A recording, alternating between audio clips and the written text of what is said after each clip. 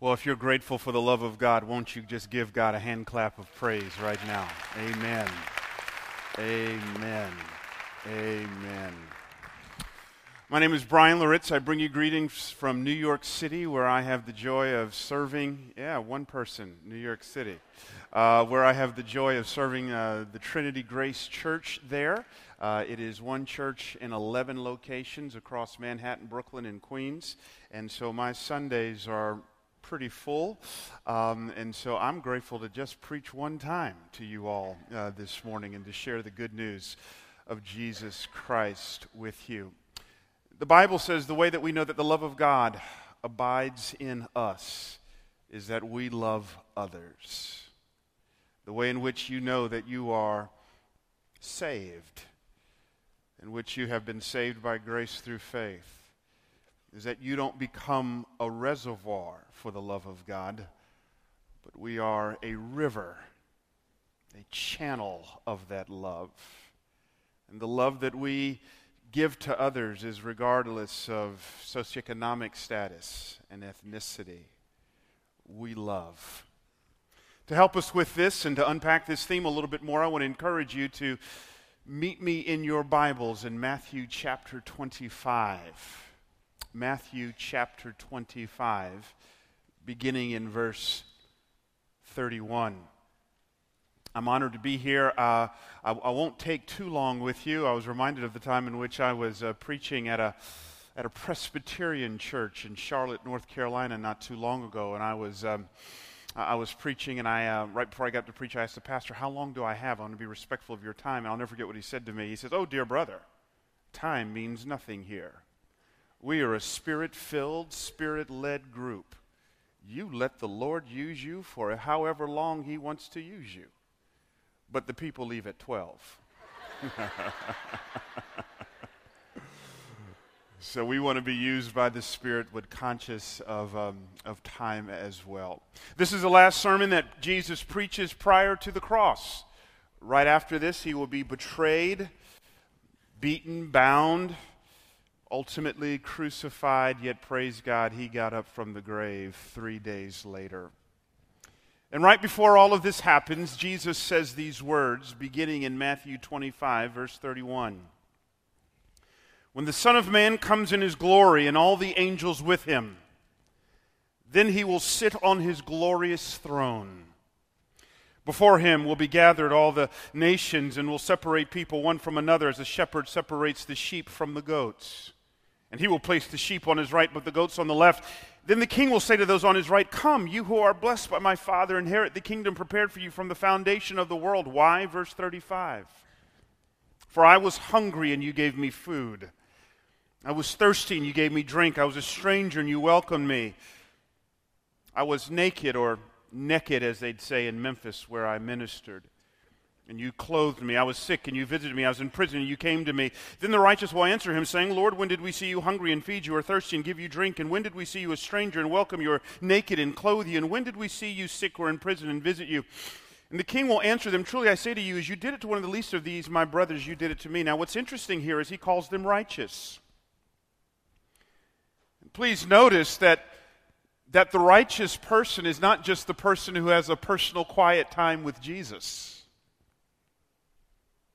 but it is the righteous person who puts shoe leather on their faith and who is a vehicle and a conduit of God's justice to the least of these.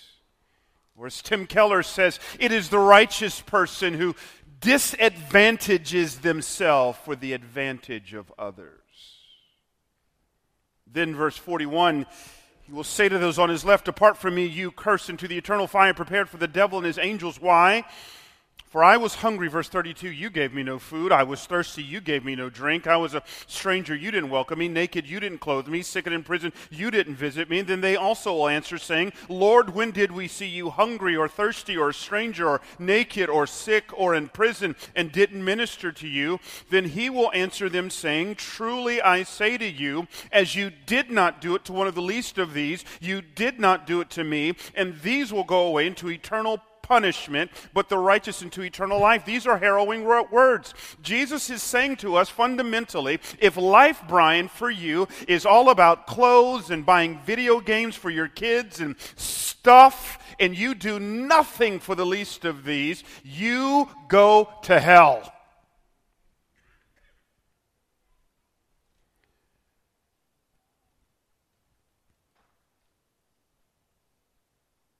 This is a very un-American sermon Jesus preaches. And it sounds like he's preaching work salvation. He is not. So we have some work to do. Let's pray. Father, for this gathering of churches who have come together, I bless you, I praise you for this 1Charleston movement, Lord God, for Marcus and Philip and Mike and all the various pastors who are leading it, Lord God. Thank you. Thank you for the vision.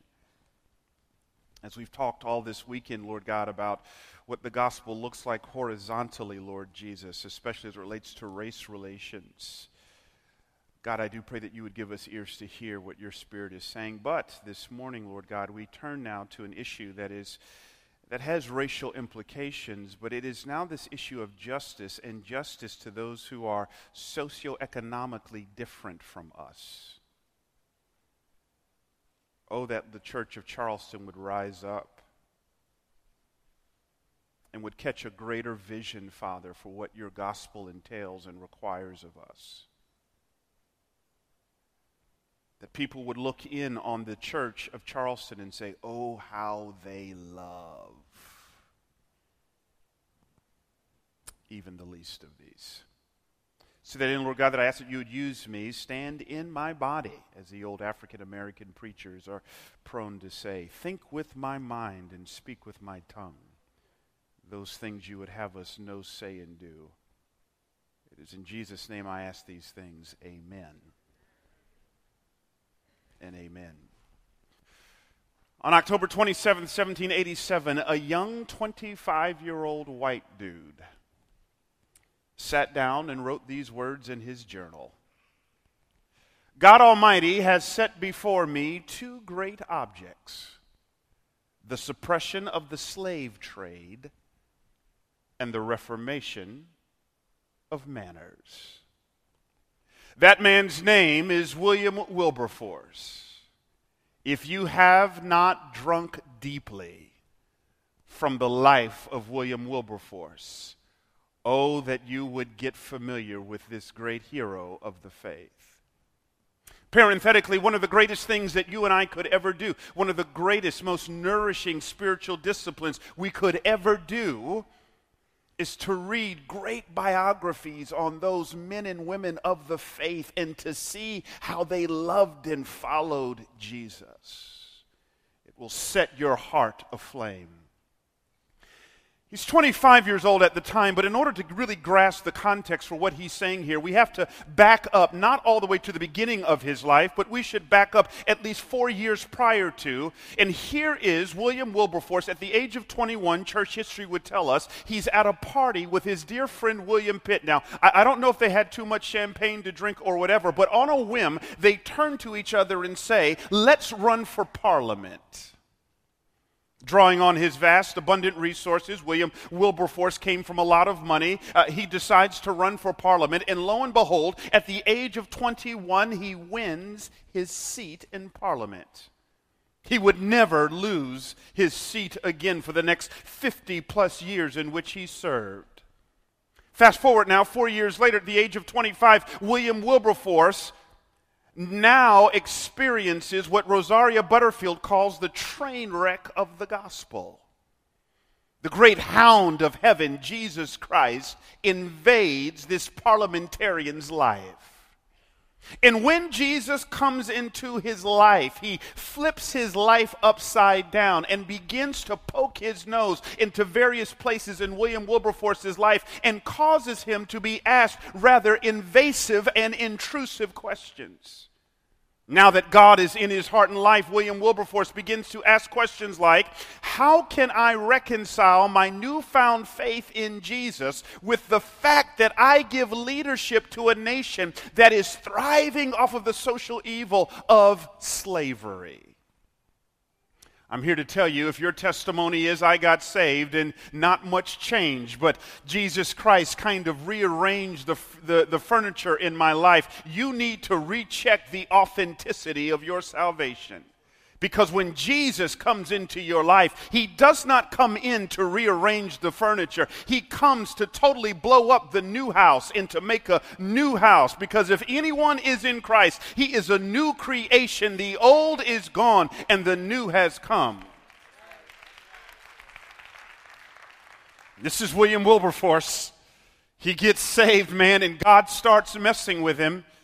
And he's thinking, well, there's no way I can continue on this course as a parliamentarian. So he's thinking, I'll quit my job maybe, and maybe I'll become a pastor. Because we pastors tend to send the message that if you get really serious about your faith, you need to quit your job in the marketplace, quit your job at Boeing, quit your job at Starbucks, quit your job in the sales force, and go to seminary and follow Jesus. Nothing could be further for the truth. We need infinitely times more people who love Jesus but are out there in the marketplace making a killing than we do pastors on a pulpit. In fact, one of my pet peeves is to see short-term missions people leave churches, step over their own cul-de-sacs to do in a third world country what they won't even do in their own neighborhood. If you can't represent Jesus in your cubicle, don't try to represent him from the stage at a church. Jesus is saying to us this morning, you can make a difference right where you are as a stay-at-home mom, as a landscaper, as a teacher, as a plumber, as a CEO. You can make a difference. And yet here's William Wilberforce. He's wrestling with this, and so praise God, right before he turns in his resignation, he goes to see the man who mentors him, a man by the name of John Newton. Yeah, that's right. Some of us know that name. It was John Newton who himself dabbled in the slave trade. He commandeered a ship called the Greyhound, and they would sail down to the west coast shores of Africa, beat and bound slaves, pack them under inhumane conditions, sail them through the Middle Passage, and sell them into bondage. This he did scores of times until one day Jesus got a hold of John's life. Someone had given him a book that's still in print today, written by Thomas à Kempis, called The Imitation of Christ. And here he is, thumbing through the pages of this book, where just the night before, he almost drowned in the sea in a shipwreck, and he's thankful just to be alive. And it's at that moment where God saves his soul. He leaves the lucrative slave trading industry. He becomes a follower of Jesus Christ and would go on to become a pastor. And yet, if you know anything about John Newton, you know that he struggled with the guilt and shame of his past until one day he's with his friend William Cooper. And as he describes it, a beacon of light called grace shone through. He picks up the pen, dips it in the ink, and writes these words, "Amazing grace, how sweet the sound that saved a wretch like me. I once was lost, but now I'm found, was blind, but now I see." That's who William Wilberforce goes to see as he's contemplating his resignation in the fall of 1787. He shares with his mentor his dilemma. How can I claim to be a follower of Jesus Christ, yet give leadership to a nation that is thriving off of the social evil and socioeconomic injustice of slavery? John, I've got to quit. And John says these words to William Wilberforce, words that would not only change the trajectory of his life, but all of human history. He says to him verbatim, "It is hoped and believed, young Wilberforce, that the Lord has raised you up for the good of the nation. Your vocation can become a viable venue to advance the purposes of God." These words strengthen William. Christmas Eve, just a few months later, he stands in front of Parliament and gives a 6-hour address. I promise you, I ain't going to talk that long. And in this address, one of the things he says is, my great aim is the abolition of the trade. All others are secondary. I will not rest until I have effected its cause. Yeah, they're silent just like you. Which by the way, I just understand I'm in a multi-ethnic setting, and I want to give you permission to talk back to me. You can say amen, preach it, brother. It actually makes me preach faster because I know you getting it. I know some of y'all ain't used to this. This is some of our amens is Someone talk to me. Amen, preacher, brother. When you're ready to go home, say land the plane, bring it on home, and we'll land the plane and bring it on home. But this is what happens with William Wilberforce. He declares this and no one says anything. In fact, later on they would say, are you crazy, man? We pay our bills off the trade. We buy our homes off the trade. We buy our food off the trade. We pay our kids' tuition at private school off the trade. What are you trying to do to us? And for the next 20 years, William Wilberforce gives all that he can, this white man, to stand up for the least of these. Him and his friends say stuff like, the slave trade is thriving in the West Indies on the sugar plantations. What if we give up sugar until the slaves are freed? So for 20 years, these Jesus-loving white folk who stand up for the least of these don't eat sugar. For 20 years, they're ridiculed. For 20 years, they're seen as these outliers. For 20 years, they're made fun of until finally, in February of 1807, in a landmark vote, England votes to abolish the trade. At a party that evening, one of William Wilberforce's colleagues comes up to him. He clearly was annoyed, did not vote in favor of the bill. He says, well, now that you've finally gotten what you want, are you satisfied? What's next? And without skipping a beat, William Wilberforce said, I will look for something else to abolish. 26 years later, 1833, 3 days before William Wilberforce dies, England, having already voted to abolish the trade, now votes to outlaw slavery, and the slaves are free and cleared. 32 years later, rippling across the Atlantic in these here United States of America, the 13th Amendment is ratified, and a little-known slave named Peter Laritz, working the plantations of Asheville, North Carolina, is set free and emancipated. That is my great-great-granddaddy, and I'm here in Charleston, South Carolina on February 7th, 2016, preaching to a multi-ethnic group of people because a 25-year-old white man gave his life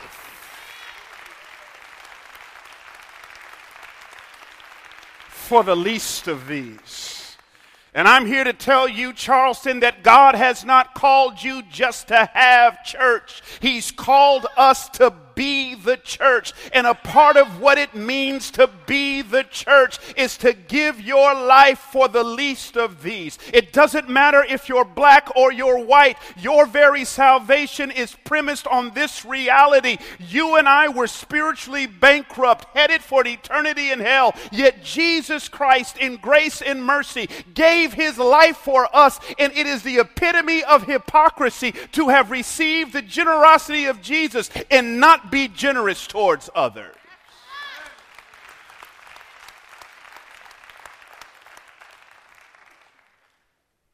What Jesus Christ says in this text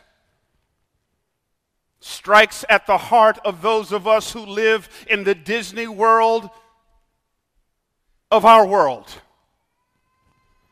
He says, Brian, if life for you is all about possessions, if life for you is all about working hard to get the raise, to up the standard of living, and you give no consideration to those on the other side of the tracks, if life for you is a starter house and then a bigger house and then a bigger house and a bigger house, and you do nothing for the poor, it could very well mean you ain't saved.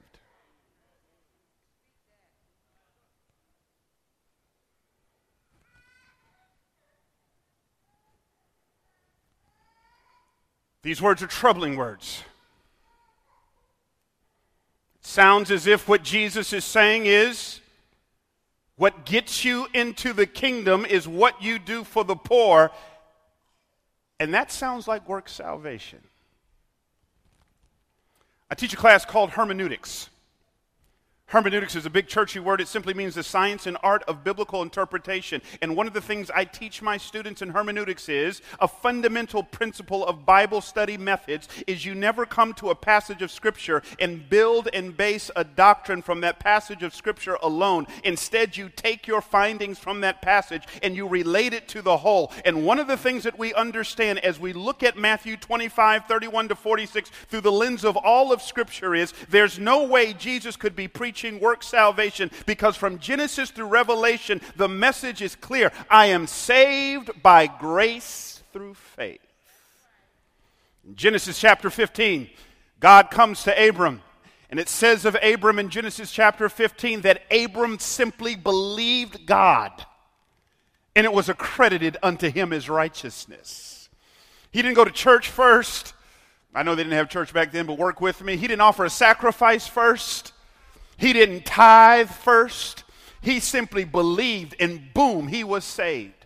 In fact, if you study the life of Abram, what you'll understand is he had a lying problem. Even after he got saved, he kept lying about his wife, saying it was his sister, and yet he's saved before he tells the lies. In Genesis chapter 15, he's saved. In Genesis chapter 17, he's circumcised, which means this: even under the Old Testament paradigm, faith precedes works. I could take you to the book of Exodus. Exodus chapter 12, God says to the nation of Israel, one final plague is coming your way, and this time you all will be included in it, but here's how you get out of it. It is the plague of the death of the firstborn. Take the blood of a spotless lamb and put it over the doorposts of your houses, and when the death angel sees the blood of the spotless lamb, he will pass over. That's where we get it from. Pass over your home.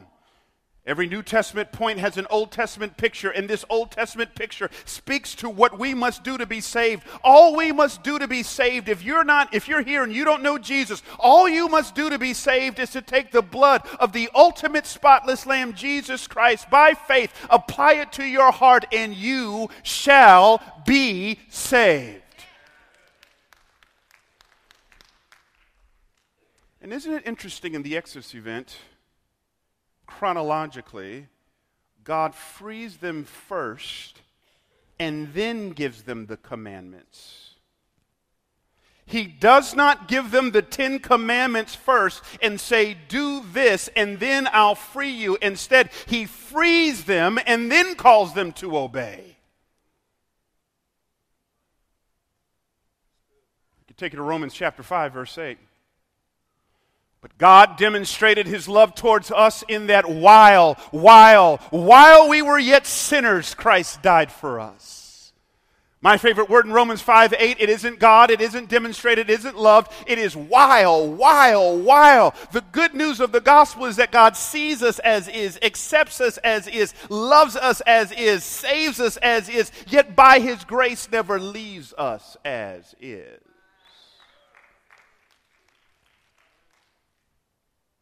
And then Ephesians 2:8 and 9.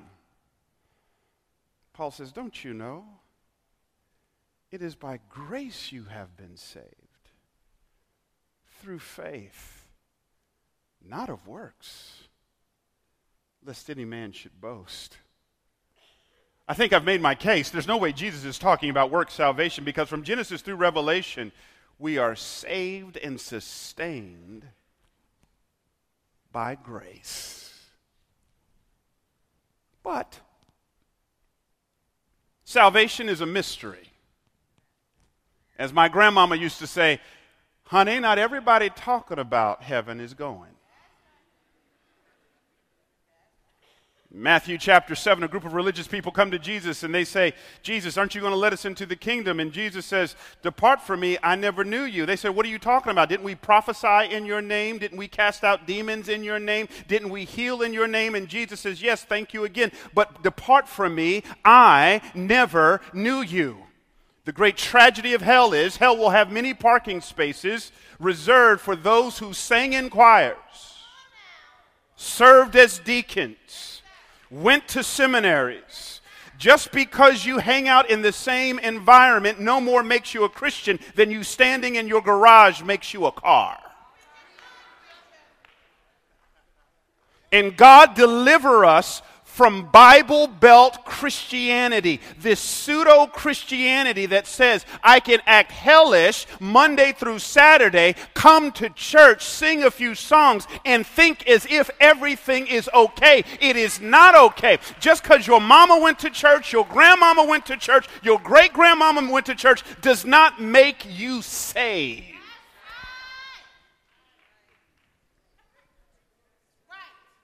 Bless you, mother. So how do I know that I'm saved? C.S. Lewis at Oxford once said these words. He says, you know, when we get to heaven, we will be surprised on two fronts. One, we will be surprised at who is there that we knew for sure would not be. And two, he said, we will be surprised at who is not there that we knew for sure would be. Salvation is a mystery. So how do I know that I'm saved? One word: fruit. In Matthew 7, Jesus says twice, you will recognize them not by the prayers that they pray, but by their fruits. What is fruit? Fruit is a changed and changing lifestyle that cannot be blamed on the normal maturation process of adulthood, but it is a changed and changing lifestyle that is in direct relationship to the person, presence, and power of the Spirit of God living inside of me. In other words, every follower of Jesus Christ should be able to look through the rearview mirror of their journey with Jesus and conclude two things. One, I am not all the way there. I grew up in the black church, and we used to sing a song written by James Cleveland in which he said, please be patient with me. God is not through with me yet. I ain't all the way there yet, but two, I should be able to conclude in my journey with Jesus as I look through the rear view that while I'm not all the way there, I'm not all the way where I once was. He is changing me. Like my pastor, Bishop Omer, used to say. He said in front of 13,000 people, so I don't mind saying it to you. He put his business out there. He says, you know, when I first got saved, I used to cuss at the drop of a hat. But now, since following Jesus, I don't cuss that fast anymore. Now, I'm not giving you license to cuss, but now we all know there's times when you cut us off on the freeway and we ain't prayed that day. I want to pull up next to you and speak to you in sign language. I want to have my own little sign language ministry, right there on the freeway. We all understand that, and yet the truth of the matter is, if you're still the same old hellish of a husband you were when you first got married, how can you say you are saved 10 years later?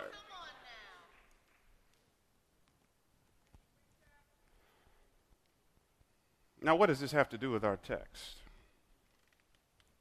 One scholar tells us that Matthew 25:31-46 has nothing to do with the root of salvation,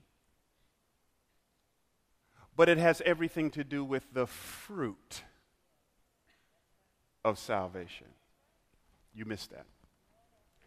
One scholar tells us our passage has nothing to do with how you get into the kingdom, but it's how you know if the kingdom has gotten into you.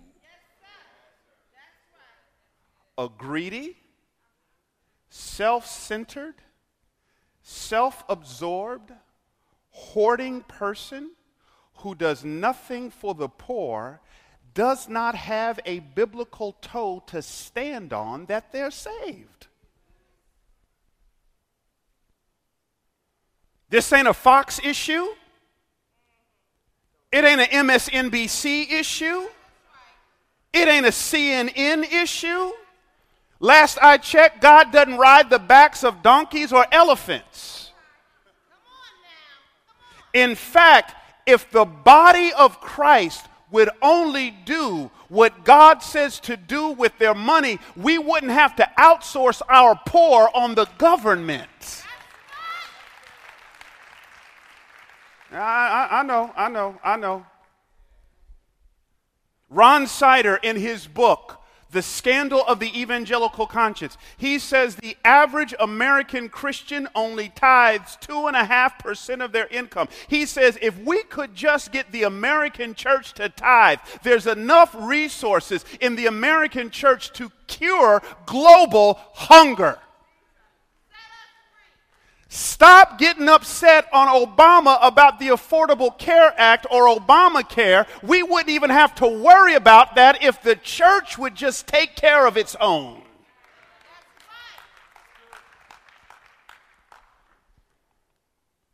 There's something disingenuous about churches getting into tens of millions of dollars in debt and then getting upset at a president. Yeah, my flight leaves at 3 o'clock.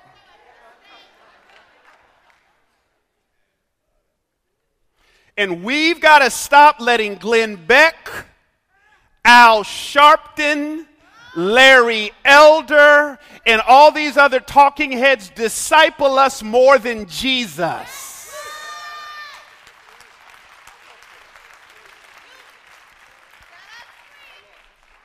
In Luke chapter 12, Jesus says these words, "Watch out for greed." Think about it.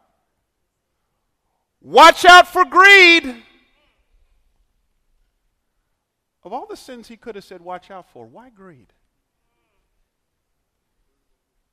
Why does he say watch out for lying? Watch out for adultery? Because in every other sin, you know you've crossed the line right when you've done it.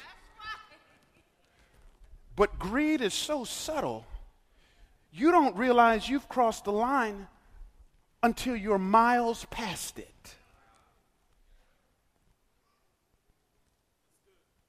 I got one point and I'm done.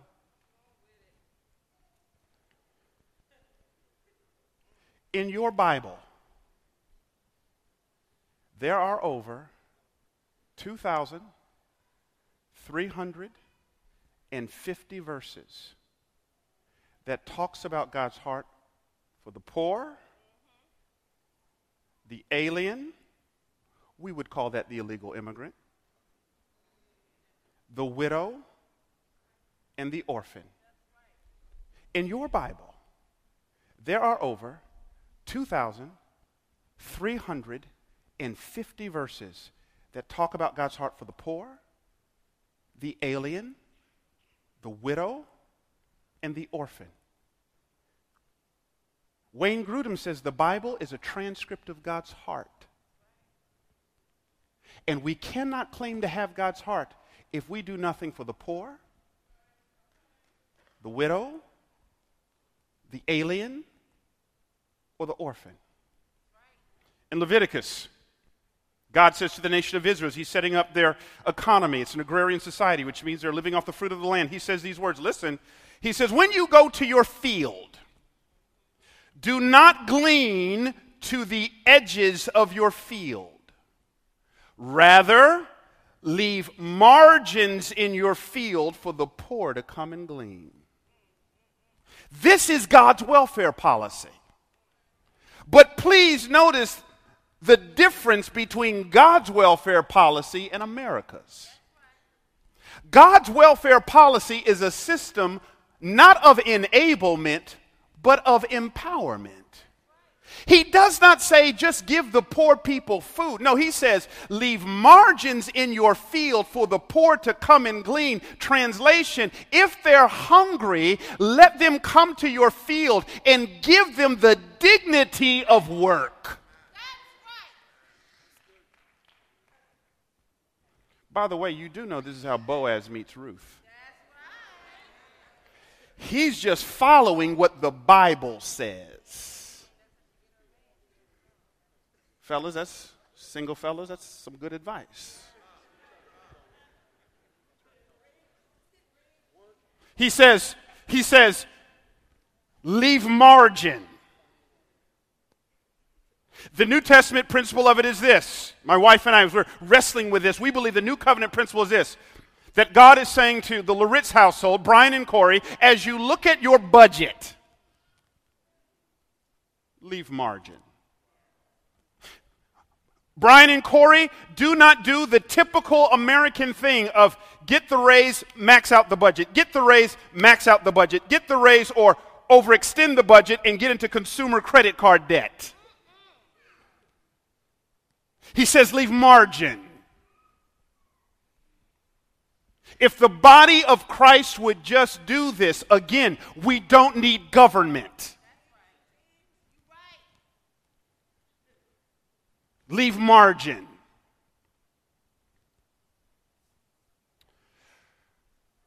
I did doctoral work at Oxford University. If you know anything about Oxford University, it's a collection of 38 colleges. Whenever I would go, I would always study at Keble College, and across the street from Keble College was Lincoln College. I would always take some time to tour Lincoln College whenever I was there, because if you know anything about Lincoln College, that is the place where John Wesley, the great founder of the Methodist Church, attended as a college student. When he was 18, 19 years of age at Lincoln College of Oxford, John Wesley asked himself this question. He says, how much do I need to live off of for this year? How much is enough? He says, I believe I can live off of 28 pounds. Anything I get over 28 pounds, I will give away. That first year, he made 30 pounds. Lived off the 28, gave the other 2 away. At the end of that year, he says, I shall do that for the rest of my life. 28 pounds is enough for me. If you don't know anything about John Wesley, you know that he made a lot of money later on in life through the sale of what he would call his pamphlets, or what we would now call his books. One year he made 1,500 pounds, but he lived off the 28 and gave the other 1,472 pounds away. John Wesley wrestled with a question most American Christians don't even consider. It is the question of enough. How much is enough house? How much are enough shoes?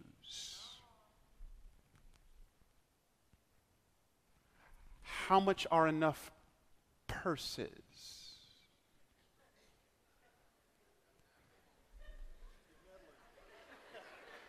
No. Hear me. I want you to receive this rebuke in Jesus' name. Hear me. No. When did greed become something to laugh at? When did that become funny?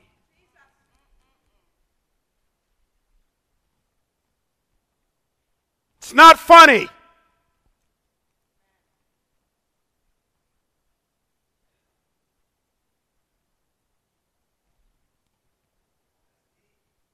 This is a tough word. God has designed the Christian life where his primary instrumentation of care to hurting people is you and I, and we can't get there if we don't have margin.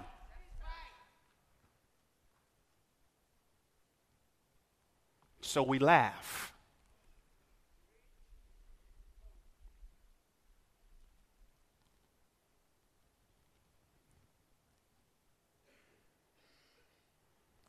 My wife and I wrestle with this every day of my life, and I want you to hear me. This is not about you can't take nice vacations. This is not about you can't buy nice things. Materialism is not about possessing nice things, but it is about those things possessing you.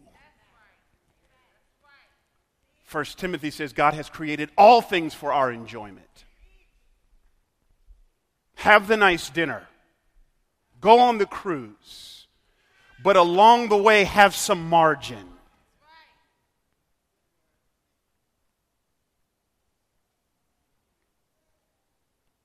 So God is calling the Church of Charleston to rise up. And what would it look like For the Church of Charleston to believe in a God so generously that you could one day say, there's no poor among us. What would it be for the Church of Charleston to say, look at our orphan care system like my friend Robert Jelinas did in Aurora, Colorado, and God gave him a vision. What if our church would adopt every orphan in the state of Colorado? He believed God that much, and for 1 year they emptied out the foster care system.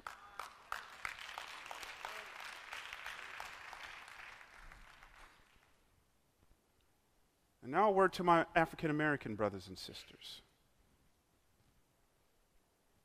There's a book called Our Kinds of People in which he argues the most elitist group of people in this country are middle to upper middle class African Americans. And I tend to believe them.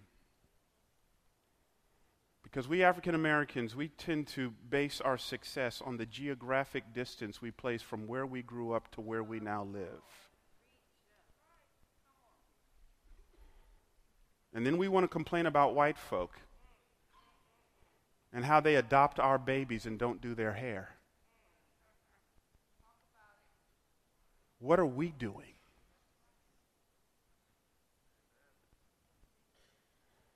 This is not a color issue. It is a kingdom issue.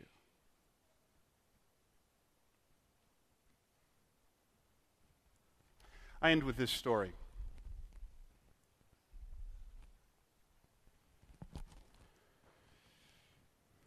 We know the name Tony Campolo. He's come under fire lately for some unfortunate positions he's made.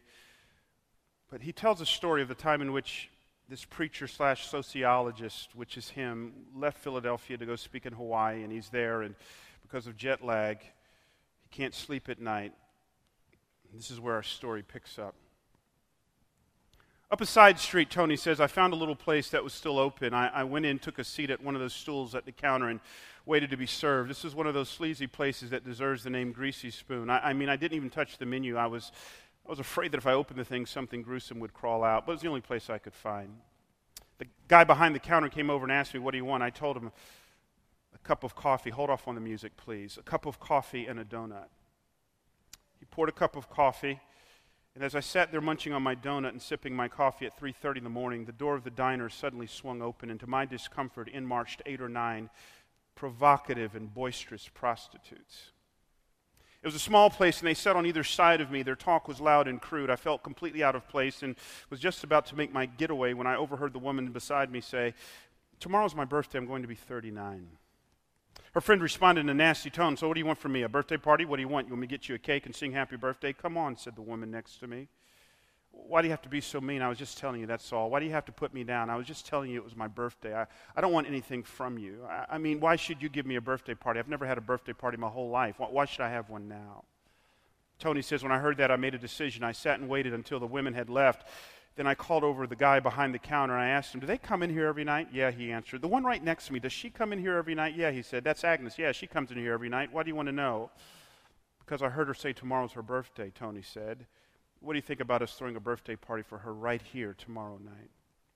At 2:30 the next morning, I was back at the diner. I had picked out some crepe paper decorations at the store and had made a sign out of big pieces of cardboard that read, Happy Birthday, Agnes. I decorated the diner from one end to the other. I had the diner looking good. Now, the woman who did the cooking must have gotten the word out on the street, because by 3:15, every prostitute in Honolulu was in the place. It was wall-to-wall prostitutes and me. At 3:30 on the dot, the door of the diner swung open, and in came Agnes and her friend. I had everybody ready, and when they came in, we all screamed, Happy Birthday. Never have I seen a person so flabbergasted, so stunned, so shaken. Her mouth fell open, her legs seemed to buckle a bit, her friend grabbed her arm to steady her. As she was led to one of the stools along the counter, we all sang Happy Birthday to her. As we came to the end of our singing, Happy Birthday, dear Agnes, Happy Birthday to you, her eyes moistened. Then when the birthday cake with all the candles lit on it was carried out, she lost it and just openly cried. Harry gruffly mumbled, blow out the candles, Agnes. Come on, blow out the candles. If you don't blow out the candles, I'm going to have to go blow out the candles myself. And after an endless few seconds, he did. Then he handed her a knife and told her, cut the cake, Agnes. Yo, Agnes, we all want some cake.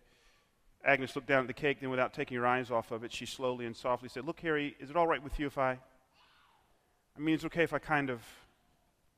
What I want to ask you is it okay if I keep the cake a little while? I mean, is it all right if we don't eat it right away? Harry shrugged and answered, sure, it's okay. If you're going to keep the cake, keep the cake. Take it home if you want to. Can I? She asked. Then looking at me, she said, I live just down the street a couple of doors. I want to take the cake home and show it to my mother, okay? I'll be right back, honest. She got off the stool, picked up the cake, and carrying it like it was the Holy Grail, walked slowly toward the door. As we all stood there motionless, she left. When the door closed, there was a stunned silence in the place. Not knowing what else to do, I broke the silence by saying, what do you say we pray? Looking back on it now, it seems more than strange for a sociologist to be leading a prayer meeting with a bunch of prostitutes in a diner at Honolulu at 3:30 in the morning, but it just felt like the right thing to do. I prayed for Agnes. I prayed for salvation. I prayed that her life would be changed and that God would be good to her. When I finished, Harry leaned over the counter and said, hey, you never told me you were a preacher. What kind of church do you belong to? In one of those moments when just the right words came, I answered, I belong to a church that throws birthday parties for whores at 3:30 in the morning. Harry waited a moment, then he answered, no, you don't. There's no church like that. If there was, Harry said, I'd join it. Oh, Church of Charleston, don't you see? Our greed has become an impediment to those in the world joining our ranks. It's when you're generous. And generosity has nothing to do with the amount of zeros in your bank account, let's face it. If you won't be generous with $10, you won't be generous with 10,000.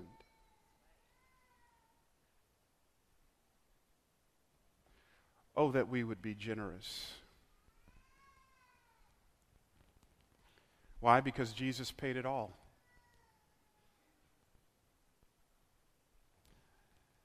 Though he was rich, yet for our sakes he became poor, so that we, through his poverty, might become rich. Father, I pray over your people this morning.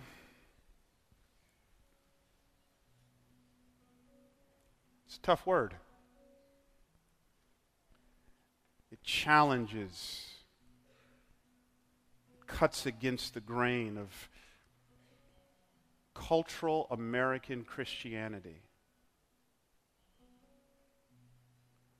God, would you just speak to us in your own way? May we wrestle with the question John Wesley wrestled with, the question of enough. Oh God, I need that word in my own life. There's times in which I think I'm doing good, and there's times when I fail miserably. Oh God, that you would show us what justice looks like. And that this would be the church.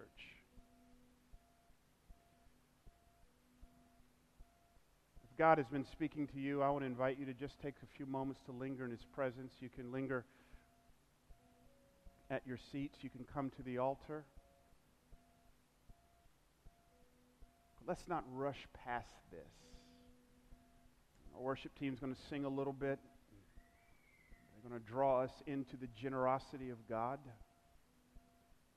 God who paid it all for us. If you don't know this Jesus,